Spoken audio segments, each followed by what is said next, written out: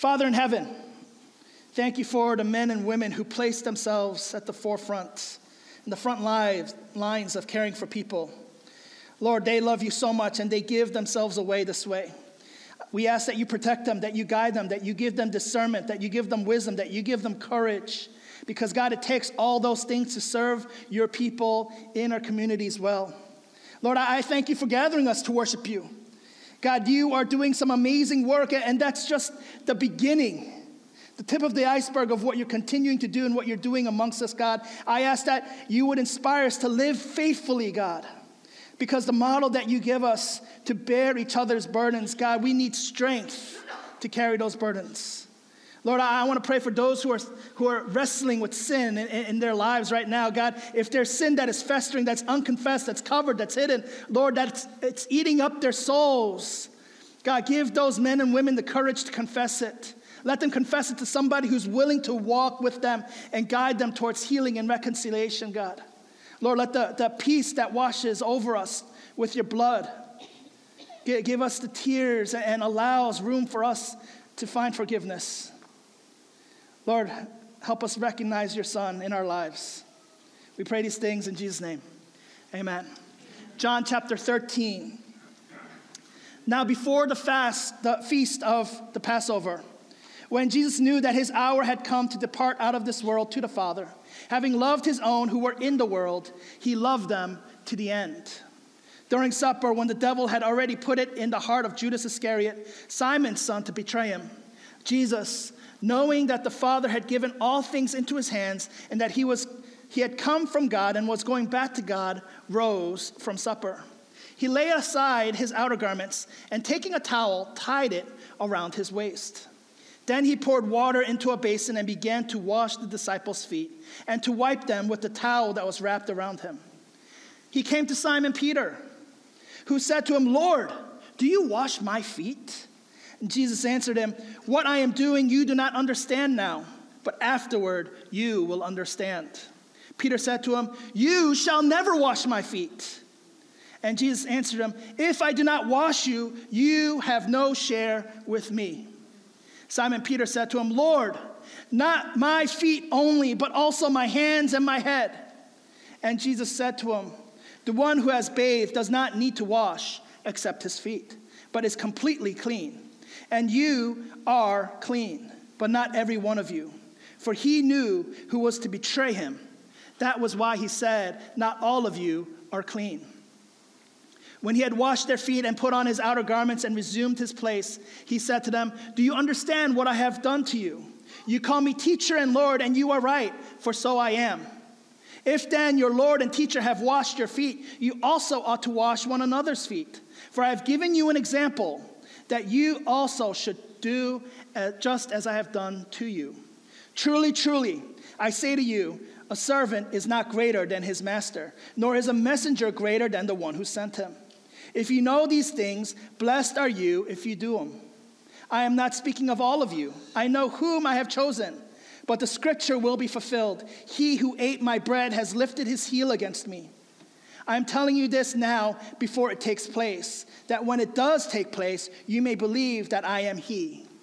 Truly, truly, I say to you, whoever receives the one I send receives me, and whoever receives me, the one who sent me." It's the word of the Lord. How many hikers or campers do we have here? Raise your hand. Raise your hand. You like getting lost in the woods. You like getting bitten by animals and rodents and flying things, right? You love encountering wildlife. Heck, you might even like shooting wildlife, right? That's you? Raise your hand. Keep raising them. I need to see them. I need to see them, right? Oh, there's a lot few of you. I'm going to your house the next time I have a power outage, all right? But you know, that's just to say this is where we are in society. But a few years ago, a couple of friends of mine that I grew up with, we decided that we would go camping on a long weekend. It was going to solidify our friendships into adulthood, right? That was the rationale we had, right? And so, you know, without any preparation, because how do you prepare for a camping trip that you know nothing about, right? We booked tickets and we flew. We flew out to Colorado and we landed and we started driving, right? We started driving and I'm pretty sure when we got out of the airport, it was an interstate. And then as we continued to drive, it was a 2-lane road. And then slowly but steadily, it was just a one-lane road. And then it just was a dirt path on the side of a face of a mountain with no egress except down. And did you know, when you get to the very top of the mountain, you start losing cell service, right? And when you lose cell service, you also lose GPS, right? So you undoubtedly have no choice but to continue to follow the road until it stops, hopefully, if it does stop. And, when your nerves are that racked, right, and you're just like driving up there and, did you know when you get that high up and you're not really athletic or even just well exercised and all you do is sit in front of a computer, you get altitude sickness? Like altitude sickness, you get sick from being that high up. And so when the driver starts having a hard time keeping up with his own breath, because he is sick to his stomach, and now he's curving and just trying to keep up with the road, and everyone else in the car is sick. And so now all of you are sick, trying to find this camping spot that you're supposed to be at, only to find out that when you get to this camping spot, you have no way to fuel a fire. Like, you need a lighter to light a fire, right? So we gathered all this wood thinking, hey, we can do this, and it's getting cold in the mountain. No one told us that in the summer that the mountains still get cold, right? And so now we're all in athletic shorts trying to create this fire, and we're just like, oh, we're in trouble. Who wants to drive down? Who wants to drive down? But we can't because guess what? It's pitch black outside, and nobody wants to know where we're going because this is where people go to die, right? And so now we're just like, oh, man, what do we do? What do we do? And, thankfully, and this is by the grace of God, there were some good Samaritans, and, their kids who wanted to be Boy Scouts, they earned lots of badges that night, right? But we survived, only to never talk about it again. That's the sake of our friendship, right? We're starting this brand new series, right? The Followers Trail Guide. And in the next 10 weeks, we're going to be looking at John's 13 through 16, where we're going to study this portion of Scripture called the Last Discourse. It's actually the last things that Jesus teaches his disciples in preparing them to follow him to the very end, wherever that end is. And the goal that we have in studying this set of Scripture is to really understand and bring clarity and direction in following Jesus in faith, especially when we're trapped and lost and don't know where we're going and don't know what we're doing. Because isn't that where we find ourselves most days in faith? We hear the silence of God and it's deafening. We find ourselves doing things, walking with people that we never imagined walking with and being. But that is the life that we're called to. Thankfully, Jesus paves the way for us to follow. Jesus paves the way for us to follow. That's the big idea that we all need to take home today. And the reason he does that is because he loves us. Look at verse 1.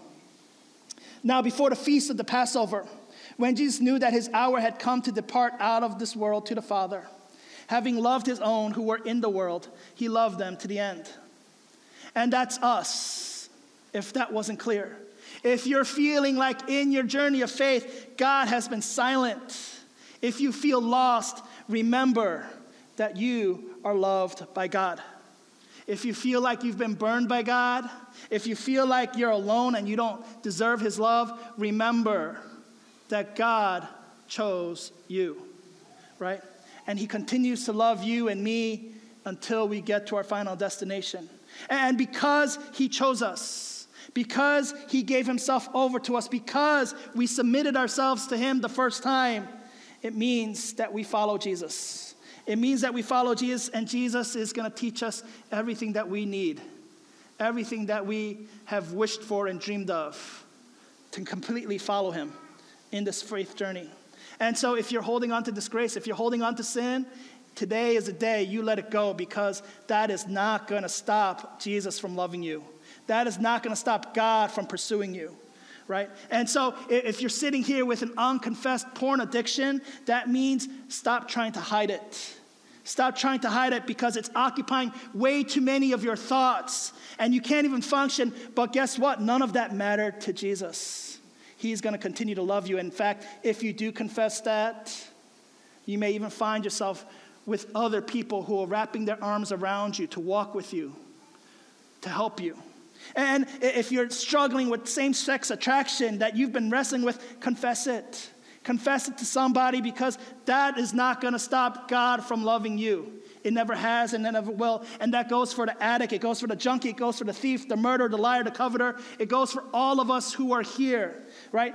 It even goes for those who don't have the self-awareness to know that they are self-righteous and pompous and judgmental. God is very aware of who we are. He knows what our sins are. Yet he still came to rescue us. And he still calls us his own. He still comes to love us. That's what this body is, the church. The person sitting next to you is just as horrendous, undeserving of Jesus' love, but we all receive it. The person speaking now is a sinner, unjustified, undeserving of God's love, but here we are journeying together. This is a trail guide for us, for the faithful. Verse 2. During supper, when the devil had already put it in the heart of Judas Iscariot, Simon's son, to betray him, Jesus, knowing that the Father had given all things into his hands and that he had come from God and was going back to God, rose from supper. He laid aside his outer garments and, taking a towel, tied it around his waist. Then he poured water into a basin and began to wash the disciples' feet and to wipe them with the towel that was wrapped around them. You see, this is what Jesus does for the people he loves. It's intentional. He knew exactly what he was doing, and he exactly knew who they were, even if they were going to betray him. He didn't owe his disciples anything, and yet he shows them love by washing their feet. You see, Jesus paved the way as a servant, right? When Jesus took his nice clothes off, when a free Jewish man was stripped down to nothing but his undergarments to do the most menial labor in the first century, everyone took notice. Culture shifted, right? Who does that? Nobody in the first century. No one does this for commoners, who his disciples were. In fact, even Jewish slaves in the first century would not wash the feet of other men. This was reserved for the Gentile slave, right? Jesus was willing to be shamed. He was willing to be shamed in his posture of servitude, right? To love in such a way, in the face of shame, to bow lower in humility, to love somebody else, especially if you know that they are not worthy of your service. This is what Jesus modeled for us. This is what Jesus says is the way for us to follow. That is a type of love that we need to embody, unashamed of what the world thinks when we serve others. How many men in this room serve your wives that way? How many wives serve your husbands that way? Or how many parents serve your kids this way? Maybe how many of you actually serve your neighbors or your coworkers this way, with that type of self-sacrificial love? And maybe there are some of us in this room that we have, or we did, or we do, but that was many, many blood moons ago. We don't elevate anybody above ourselves. We like being served. We need to be served. We're better than to serve. And so we choose not to serve because we have a million other things that are better to do, that are much more worthy of our time. We have discipleship that has to happen. We have Bible study that has to be studied. But look at Jesus, the form of God. He emptied himself. He took on humanity to serve you and me with his life. So we follow Jesus by serving like Jesus. That's the way he has for us. Don't give away the privilege to serve others, especially if they are not deserving, because that was us when Jesus first came to us. And when we give away our privilege to serve others by not serving, we're actually giving up our right to disciple and change the very culture we are praying and asking to change. You see, serving like Jesus is exactly not what you imagined. It gets dirty. It puts you in a place that's socially not acceptable, especially for someone of our socioeconomic stature. But this is what our Savior did. This is what our Savior is calling us to. Verse 6, he came to Simon Peter, who said to him, "Lord, do you wash my feet?" And Jesus answered him, "What I am doing you do not understand now, but afterward you will understand." You see, Peter is mad. He's mad because of who is serving him. His master should not have to serve him. Peter is mad at the other disciples because guess what? The other disciples, they were like, hey, why not? Right? And so he's so upset even at the other disciples. What kind of Messiah would stoop down this low? Doesn't Peter sound like those angry Christians you know who just hate and get so worked up because God offers forgiveness? Right? Like they want people to actually pay for their injustice, right? And I don't know if you got people like that in your lives. I know I got plenty of those people. And if you don't have any people in your lives like that, just look in the mirror, right? But I mean, this is what's happening, right? This is what Peter's doing. So in verse 8, Peter says to him, you shall never wash my feet. And Jesus says to him, if I do not wash you, you will have no share with me. You see, the statement that Jesus is alluding to is actually, he's giving us a foreshadow of the spiritual cleansing that's going to happen on Calvary, right? When he sacrifices himself as the Passover lamb, he's showing us that this is how we get a part, because he is the blameless Lamb of God, a sin offering to take away our sin. And anyone who believes that and receives that can come before God, because without that offering, we shall surely die when we come before judgment in front of God, because God is perfect, God is holy. And if we stood before him without the blood of Jesus cleansing us, we would die in eternity. We'd be condemned for eternity, right? And so as Jesus' blood washes over us, he gives us right standing before God. I know some of us, we grew up Christian, and you don't have a single bad bone in your body. You're not corrupt like me. You're not messed up like me. But I want us to wrap this around our heads, because we're so used to thinking that sin is doing. But sin is not wrongdoing. Sin is not wrongdoing. It's wrong being. Sin is wrong being. Sin is not being able to live up to what and who God created and called you to be. Sin is not being able to live in reference to God. And when you fail to be the way he created you to be in reference to who he is, then we've sinned, right? We need to be washed. We need to be cleaned by the blood of Jesus on the cross, because it's the sin that separates us from God.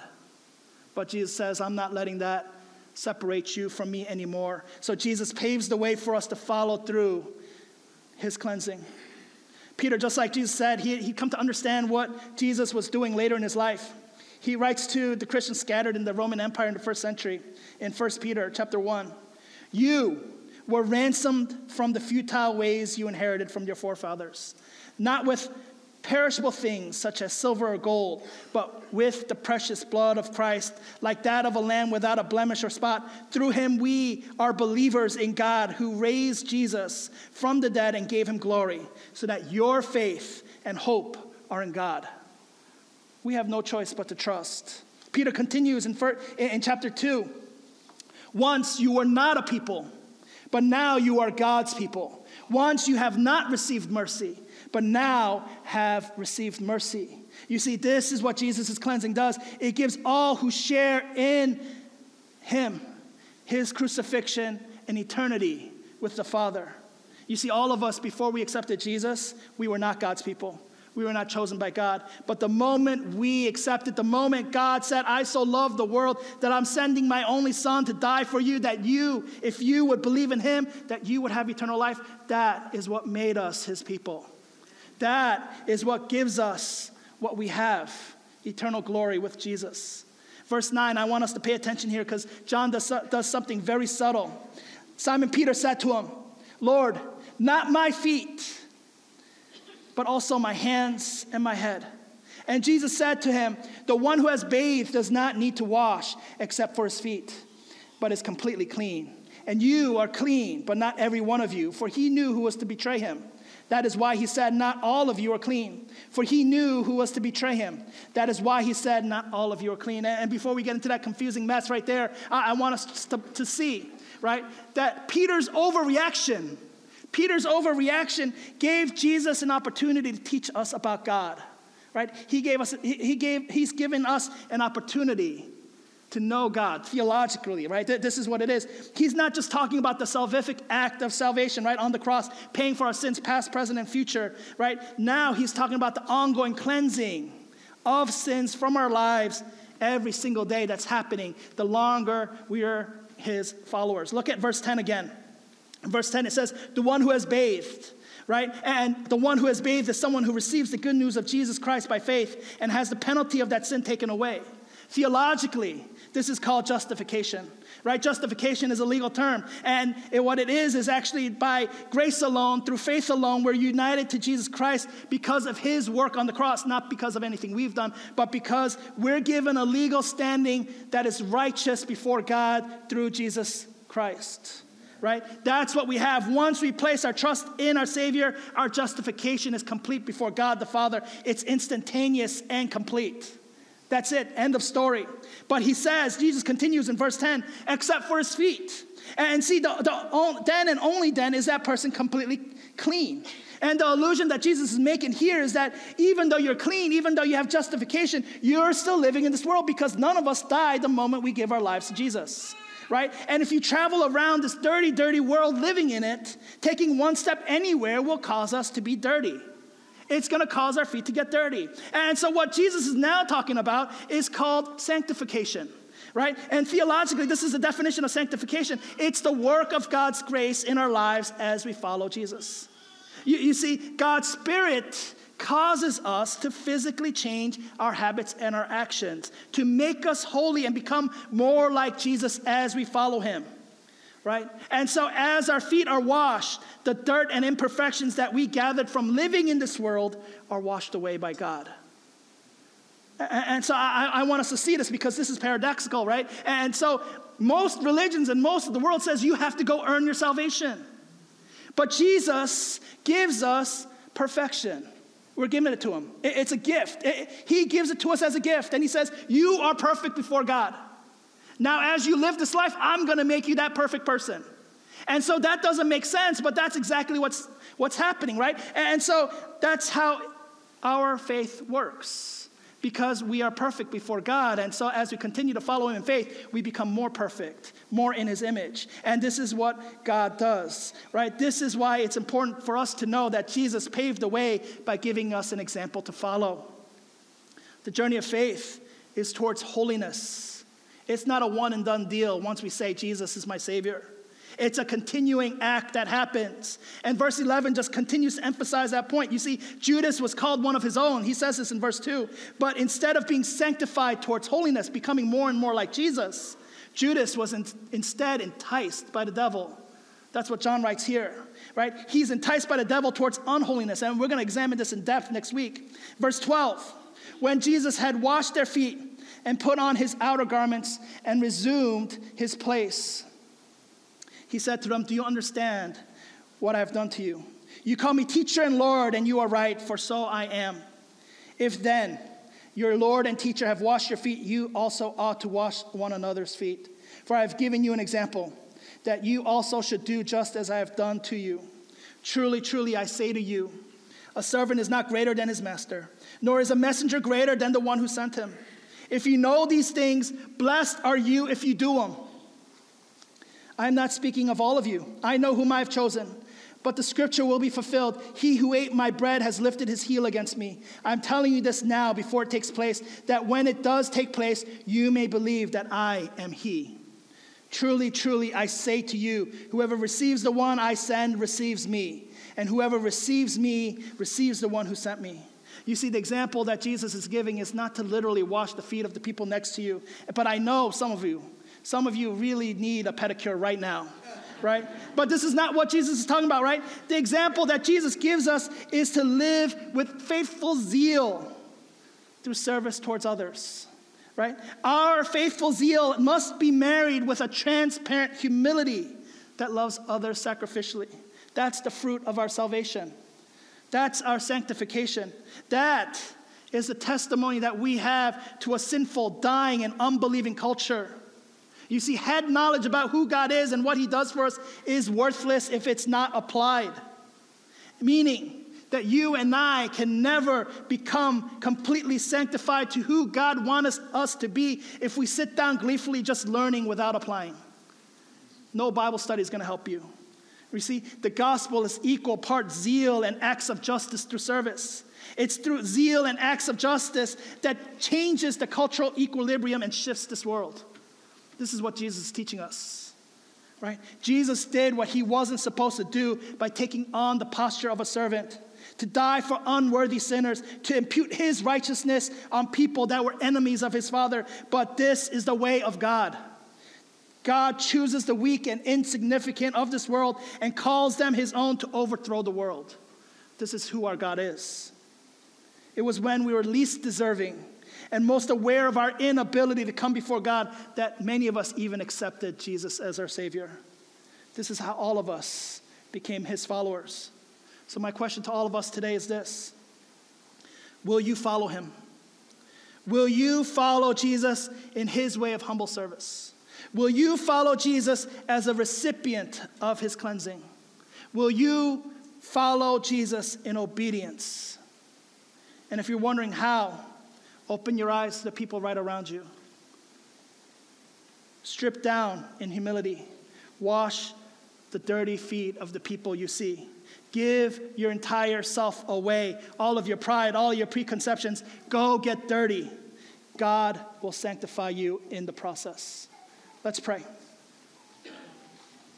Great God, you called us and received us as your own, not because we have some merit or because we have some claim, but because of your grace, because of your mercy. And Lord, we strain to follow your example. We can hardly accept the idea that you would be kneeling at our feet to wash us clean.